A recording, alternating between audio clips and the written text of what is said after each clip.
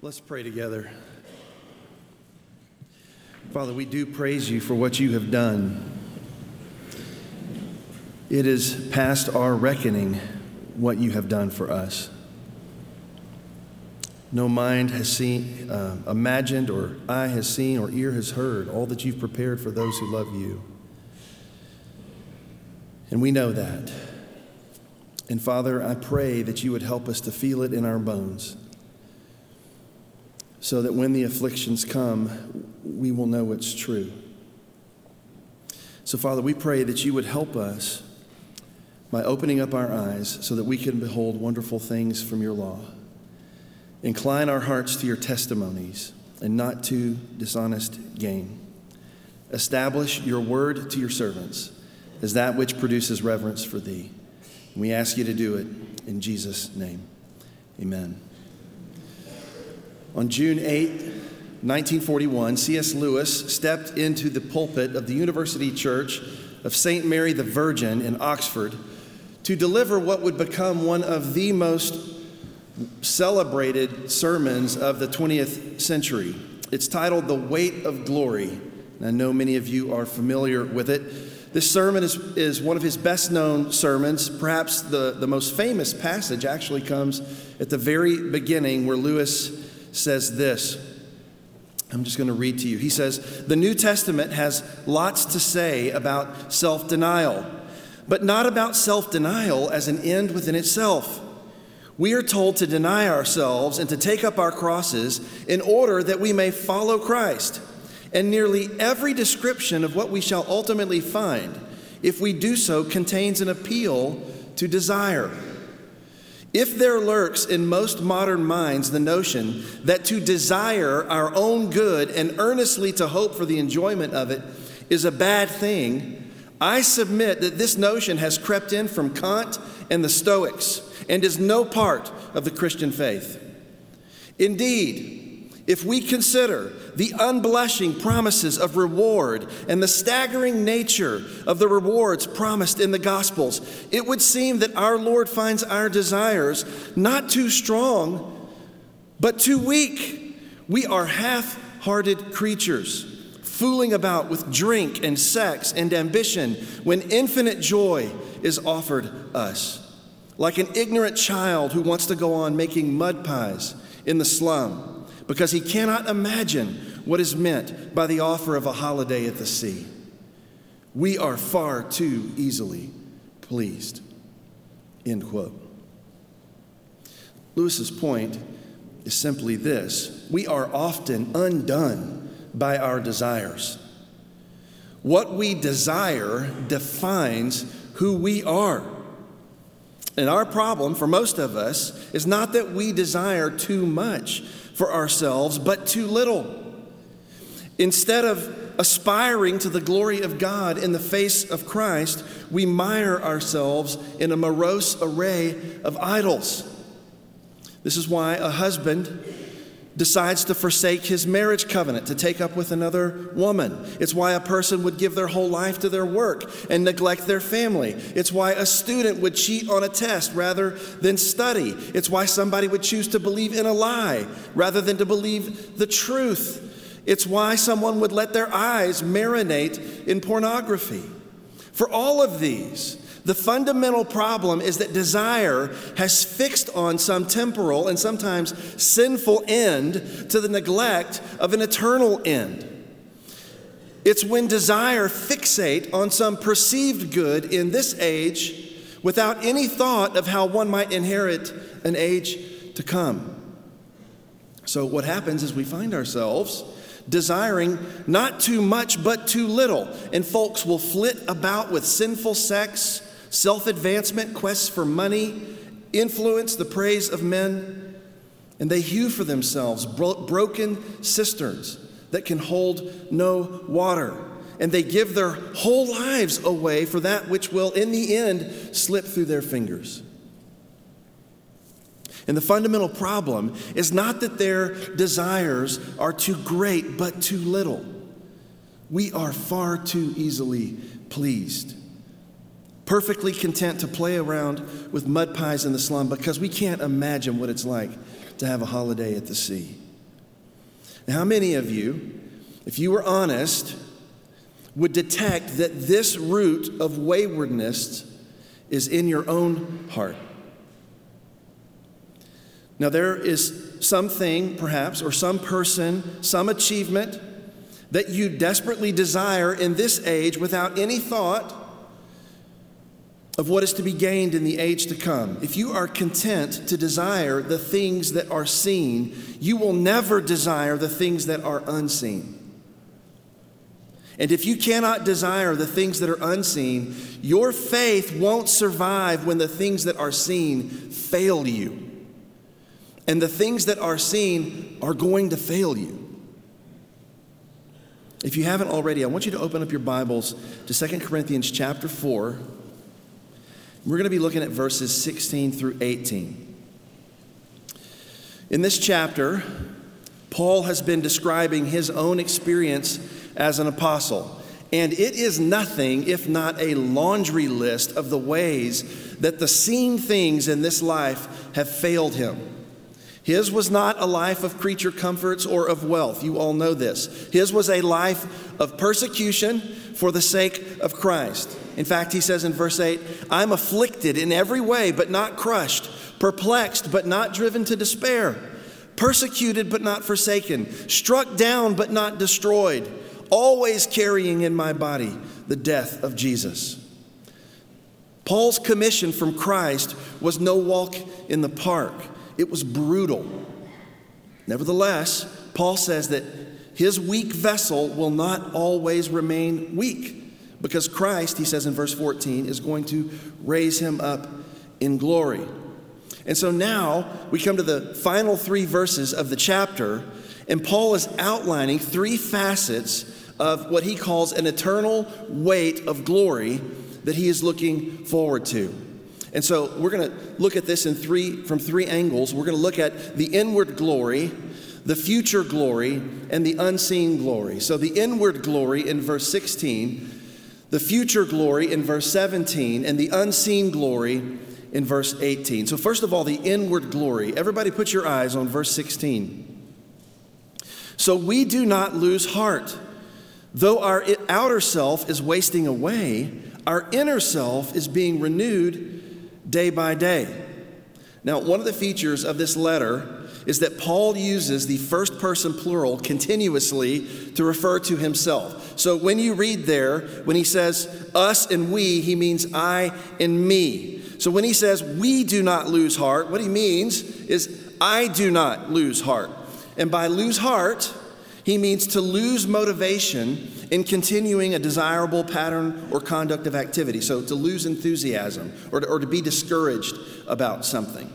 It's the same expression that he uses in verse 1. So he's beginning and ending this chapter by saying, I don't lose heart. So the chapter's bookended by this. He's not going to be discouraged in the work that God has given him to do. Hell or high water, he's going to carry out his ministry no matter what opposition he faces. How is he able to do that? Well, notice what he says there in verse 16. Though our outer self is wasting away, our inner self is being renewed day by day. So what does Paul mean by outer self and inner self? Well, let's first of all clear away what he does not mean by this. He does not mean that your inner self is the real you and your outer self is the temporary physical part of you that's ultimately disposable. That's not what Paul means. Paul believes that we are whole people, body, soul, spirit. All of it is the real you. All of it is what God intends to redeem at the end of the age, which means all of you is going to be saved. Paul says it this way in 1 Thessalonians 5:18. Now may the God of peace himself sanctify you completely, and may your whole spirit and soul and body be kept blameless at the coming of our Lord Jesus Christ. So Paul's not trying to dismiss the physical part of us as unimportant while exalting the inner part of us as all important. So what's he doing here? All he's doing is describing what his own life is like in this age. And in this description, you are going to find out what your life is like. in this age. What is it like? In this age, he's saying that his life is one long, continuous trial for his body, his outer self. But those bodily trials do not erase the fact that his inner self is being renewed by the Holy Spirit. Now, it's very important that we understand how his outer self was wasting away. He's not talking about merely getting old. The word means he's being destroyed. He's talking about dying.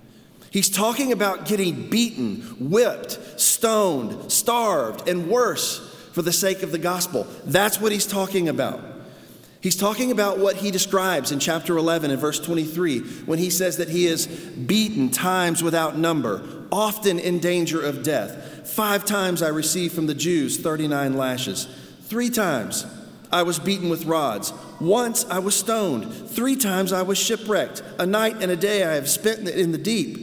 I have been on frequent journeys, in dangers from rivers, dangers from robbers, dangers from my countrymen, dangers from the Gentiles, dangers in the city, dangers in the wilderness, dangers on the sea, dangers among the false brethren. I have been in labor and hardship through many sleepless nights, in hunger and thirst, often without food, in cold and exposure. So when Paul says his outer self is wasting away, think about how that grinding reality of his ministry was taking a toll on him. Try to imagine what this was like for Paul. When was the last time that you tried to share your faith with someone and they got so mad that they began beating you in your face with their fists as hard as they can? When is the last time you proclaimed the word of God and your listeners bound your arms and your legs and horsewhipped you until the flesh was hanging off of your back, lacerated, bleeding? When was the last time you stood to read the scripture and an angry mob surrounded you, sneering and crashing stones down onto your skull in order to shut you up by killing you? Think about all of that when you read Paul say that his outer self is being destroyed. That's what he's talking about. And yet, he says that he does not lose heart or get discouraged from the ministry that's causing him all of this pain. You should be astonished at this, and you should be asking, how can this be? He says, although my outer self is being destroyed, my inner self is being renewed day by day. Paul says that even though his outward renewal hasn't yet begun, he's still being pummeled as he's writing this, his inner transformation by the Holy Spirit has begun. Instead of losing his heart and his courage, he gets up every day, he stares death in the face with his strength renewed and his spirit resolved to run the race with vigor for one more day. That's what Paul's doing. Paul is able to do this because of a renewal of the Holy Spirit that's going on inside of him. The same Holy Spirit that's inside of both me and you. When Paul speaks of this renewal elsewhere, he says that it's a renewal of the mind in Romans 12:2. It comes by the washing of regeneration and renewal of the Holy Spirit in Titus 3:5. He speaks of being renewed to a true knowledge, to the image of the one who created us in Colossians 3:10. These instances of renewal are all inward and wrought by the Holy Spirit of God. So if you want to boil down what Paul's saying, he's saying this. Paul's saying that the most important thing about me is not the pummeling of my body that any and everyone can see with their eyes. The most important thing about me is that I have the Spirit of Christ in me, changing me, remaking me, taking my heart of stone, making it into a heart of flesh, giving me a taste for eternal things, setting my desires on good things, and transforming me into the image of Christ. That's the most important thing about me. And no matter what they throw at me, they can't stop my renewal because they can't stop God. He's the one doing the work. It's God who works in me to act and to will according to his good pleasure. God is taking my dead and dull heart and making it alive to the things of God. He is forming in me something so beautiful and so glorious that if you could see it, you would have to cover your eyes. That is the most important thing about me, not all this pummeling of my flesh that you see. And I want to say to you that this is the most important thing about you, brothers and sisters.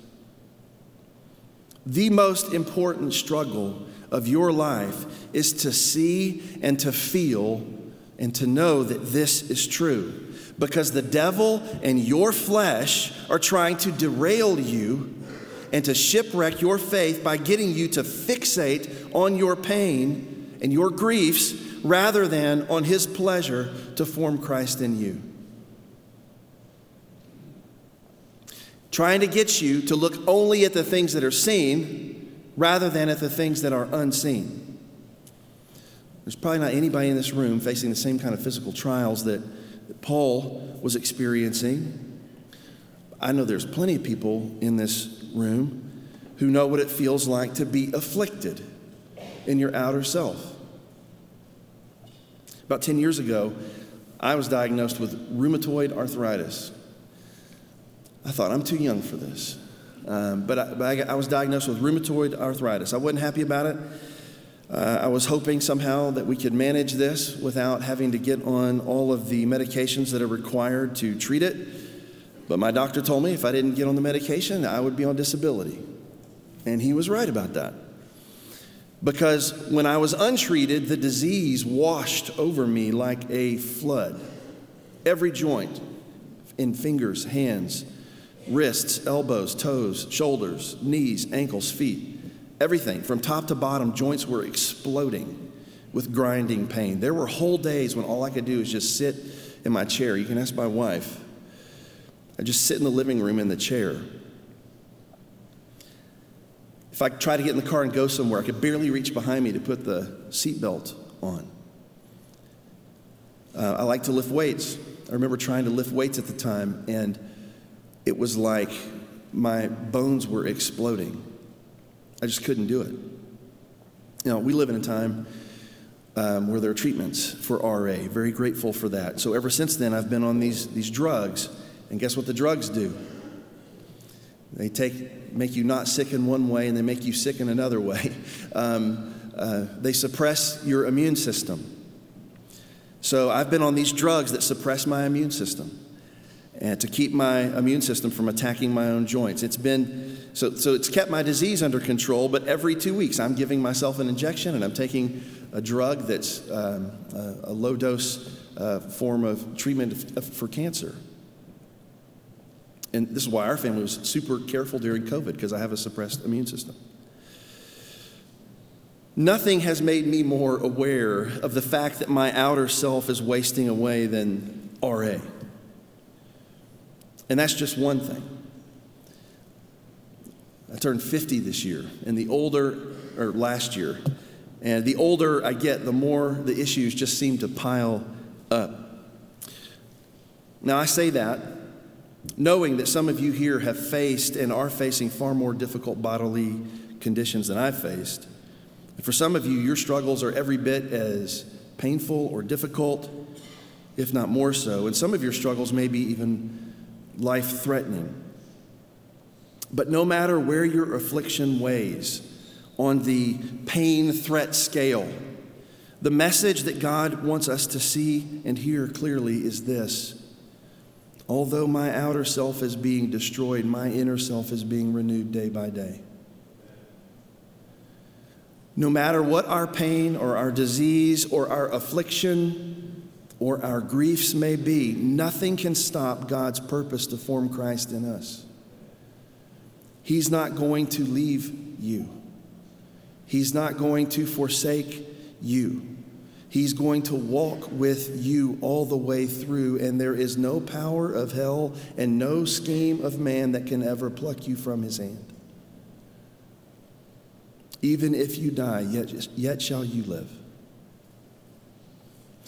This is what Paul is describing when he talks about the inward glory. This is happening right now. But he also talks about a future glory. Look at verse 17. For this light and momentary affliction is preparing for us an eternal weight of glory beyond all comparison.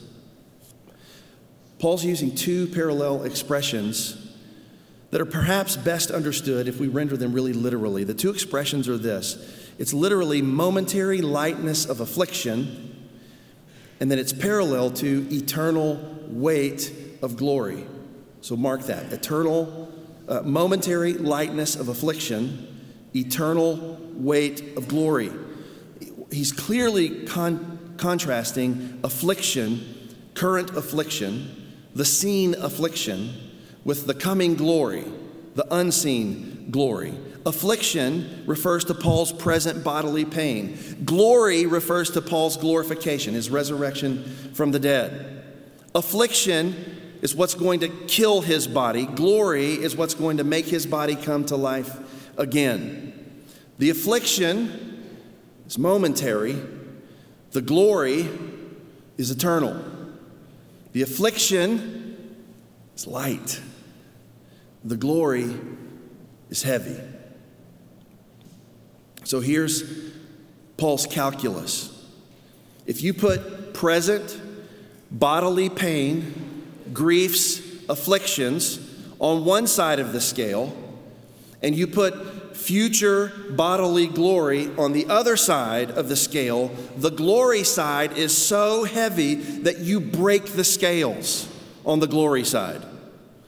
It's like putting a blade of grass on one side and all of Mount Everest on the other side. There isn't even a scale big enough to put them in the balance.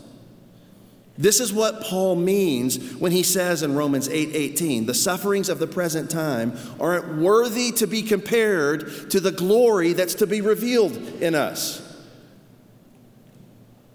And we say all that, and yet we know that the sufferings of the present time are still all too real to us. And sometimes this stuff doesn't feel like it's true. We've just begun a new year. I don't know what your last year, 2022, was like, but ours was bookended by grief in the lives of two families that are very dear to us, two families that are also a part of this community here at the seminary and Boyce College, two couples in our lives that have learned the horror of losing a child. 1 year ago, right here in front of where I'm standing right now, we held a funeral for little Rena Abbott. Some of you know her and her parents. She was 9 years old, same age as my youngest daughter and one of my little girl Lucy's best friends. Her parents are dear friends of ours, members of our church, small group. And so we were there witnessing this 2-year fight with cancer. We wept with her parents and we pled with God, and the Lord decided to bring her home. Not before we saw her profess faith in Christ and baptized just a few months before her death. But still, for her mom and for her dad, the pain of her last days and the grief since last February has been almost too much to bear. Very heavy, so weighty. That was the beginning of the year, last February. The end of the year, right before Christmas, my best friend of 40 years, who many of you know and love, he was a professor here at Boyce College, very much a beloved member of this community, contacted me with the horrible news that his 17-year-old son had been killed. This is a boy I watched grow up. They were our backyard neighbors. Our children, their children, we were in each other's houses all the time. And he's calling me to tell me this news. And I can only describe what I heard on the other end of the line as something like the guttural cries of David crying out for Absalom. The weight of the dismay and the grief is heavier than I can begin to describe. So I share that in part because I just want you to remember them and to pray for them. Their hearts are broken, and it is so heavy. Broken dreams, broken hearts, heavy. And yet I heard from both of those fathers, one who stood here in this pulpit and another who stood in a pulpit in a church in town, bear witness to their hope in Christ. Paul says that whatever your affliction is, no matter how heavy your burden is, whether it be the crushing grief of having to bury a child, or the writhing dismay of being hated so much that you had to bear the baseless accusations of a sneering mob like Paul endured, no matter how heavy the burden is, it is not worthy to be compared to the glory that is to be revealed in us. For those with eyes to see, all of that weight, all of it, is going to be like a blade of grass when weighed against the mountain of mercy that God has prepared for his people. When every hot and creaky joint in these hands and arms are made new, when every dreaded disease is drowned in the abyss, and every tear is wiped away, and when we all see each other again more glorious and glad than we ever have been here on this side of glory, when we've been there 10,000 years, bright shining as the sun, when God finally gathers together his children as a hen gathers her chicks under her wings, we will look back at all the weight of this past year and of every other year like it, and we will say, that was like a blade of grass. Light. Really, really light. Now, I'm anticipating an objection rising up in somebody's heart in this room. Somebody's going to say, oh, that's great, Denny. You should go write greeting cards. You have a great imagination. The pain I'm going through is real, heavy. It doesn't feel light right now. And I want to say to you, you're right. Your pains are real. You cry real tears. You have real dismay. You carry real burdens. And some of them are indeed very difficult to lift. Nevertheless, Paul, the Holy Spirit, are trying to tell you that the fight of your life is not to let present pain eclipse coming glory. This word exhorts you not to let your real burdens obscure the real world that God has made and his real plans to give you an eternal weight of glory far beyond all comparison. You won't be able to see your way through grief and affliction and pain and anxiety. You won't see your way through it if you fail to see by faith the glory on the other side. It's the glory on the other side that will pull you through. It's that promise. And whether it feels like it right now or not, the most important thing about you is not your pain and affliction. It's the eternal weight of glory that God is planning for you. And if you look carefully at the text, you'll notice something crucial that I skipped over. But notice what the text says. It says, momentary light affliction is producing for us an eternal weight of glory, far beyond all comparison. The text says that the affliction produces the glory. Now, how does that work? How does affliction produce glory? Well, it works this way. Romans 5:3. Not only that, but we rejoice in our sufferings, knowing that suffering produces endurance. God wants to take all of your ashes and bring something beautiful out of it. He wants to take all of your affliction, come and be with you in the middle of it through his Holy Spirit and produce in you something more beautiful that never could have been there unless the affliction came first. Suffering produces endurance. Endurance produces character. Character produces hope. And hope does not put us to shame because the love of God has been poured into our hearts through the Holy Spirit who has been given to us. God is using your suffering to help you not to trust in what you see with your eyes, but to trust in what you cannot see with your eyes. When you suffer that way, through the Holy Spirit, you will grow in endurance and in character and in hope. And you will be a walking glory in this cursed world. Why? Because you know that God is working all these things together for the good of those who love him and who are called according to his purpose. So there's an inward glory and there is a future glory that is pulling us through the affliction. But the last thing is the unseen glory. Everybody look at verse 18. It's like he picks up in mid-sentence here. As we look not to the things that are seen, but to the things that are unseen. For the things that are seen are transient, but the things that are unseen are eternal. Now notice that verse 18 begins with a clause that's dependent on verse 17. So verse 18 essentially is telling us how we can realize the truth of verse 17. So if you want verse 17 to come true for you, for this affliction to produce an eternal weight of glory, how does that happen? It will come true for you as you are doing verse 18.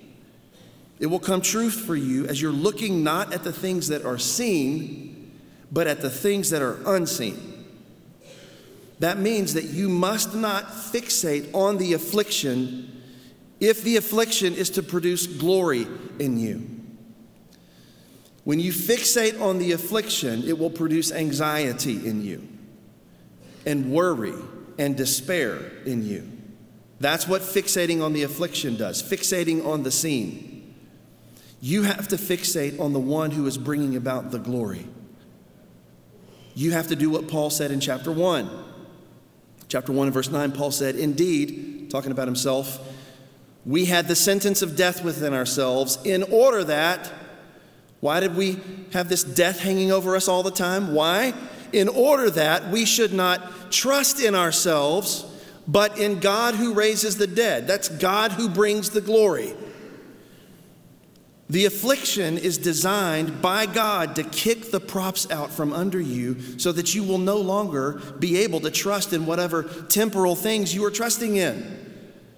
The affliction is designed to produce glory in you as you look not at the things that are seen, but at the things that are unseen. Why? Because the seen things are temporary and light. The unseen things are the Mount Everest of mercy and goodness that God has planned for you. Those are the weighty and eternal things. So you fix your eyes on Jesus, the author and perfecter of our faith, who, by the way, himself, for the joy set before him, what did he do? When he had affliction in front of him, what did Jesus do? He endured the cross by despising its shame for the joy set before him. He's looking through the affliction to the joy on the other side. He kept his eyes on the unseen prize, and it carried him all the way to glory. It will be no different for us. You keep your eyes on the prize, and it will carry you to glory too. So I want to leave you with two simple exhortations for you to prayerfully consider, to apply to your life. And they're simple. Don't let your present pains eclipse your coming glory. That glory has already been planted in your heart, and the devil and your flesh have no power to steal away the seeds that are sown on the good soil. God has planted seeds of glory so deep in your heart that your future renewal has already broken into the present through the Holy Spirit. And you can be a walking glory right now. Haven't you seen those people? Have you seen them before? Have you seen a saint walking through suffering with tears, praising the Lord, in a glowing, happy holiness, just marking their days? Have you ever seen those people? They are glories. You fight the good fight of faith, and don't allow the griefs and the anxieties of this age to drive you into despair. The most important thing about you is not your fears or your suffering. The most important thing about you is the weight of glory already at work inside of you, and its full revelation is very near. Second thing I'll say, you need to love your neighbor by seeing in them the glory that God made them for. It's not just you that God made to be a walking glory, it's your neighbor that God made to be a walking glory. I want to leave you with this from the end of C.S. Lewis's sermon, The Weight of Glory. He says this. He says, "The load or weight or burden of my neighbor's glory should be laid daily on my back. A load so heavy that only humility can carry it, and the backs of the proud will be broken. It is a serious thing to live in a society of possible gods and goddesses, to remember that the dullest and the most uninteresting person you talk to may one day be a creature which, if you saw it now, you would be strongly tempted to worship, or else a horror and a corruption such as you now meet, if at all, only in a nightmare. All day long, we are in some degree helping each other to one or other of these destinations. It is in light of these overwhelming possibilities, it is with the awe and the circumspection proper to them that we should conduct all our dealings with one another, all friendships, all loves, all play, all politics. There are no ordinary people. You have never talked to a mere mortal. Nations, cultures, arts, civilization, these are mortal, and their life is to ours as the life of a gnat. But it is immortals whom we joke with, work with, marry, snub, exploit, immortal horrors or everlasting splendors. This does not mean that we're to be perpetually solemn. We must play, but our merriment must be of that kind, and it is, in fact, the merriest kind, which exists between people who have, from the outset, taken each other seriously.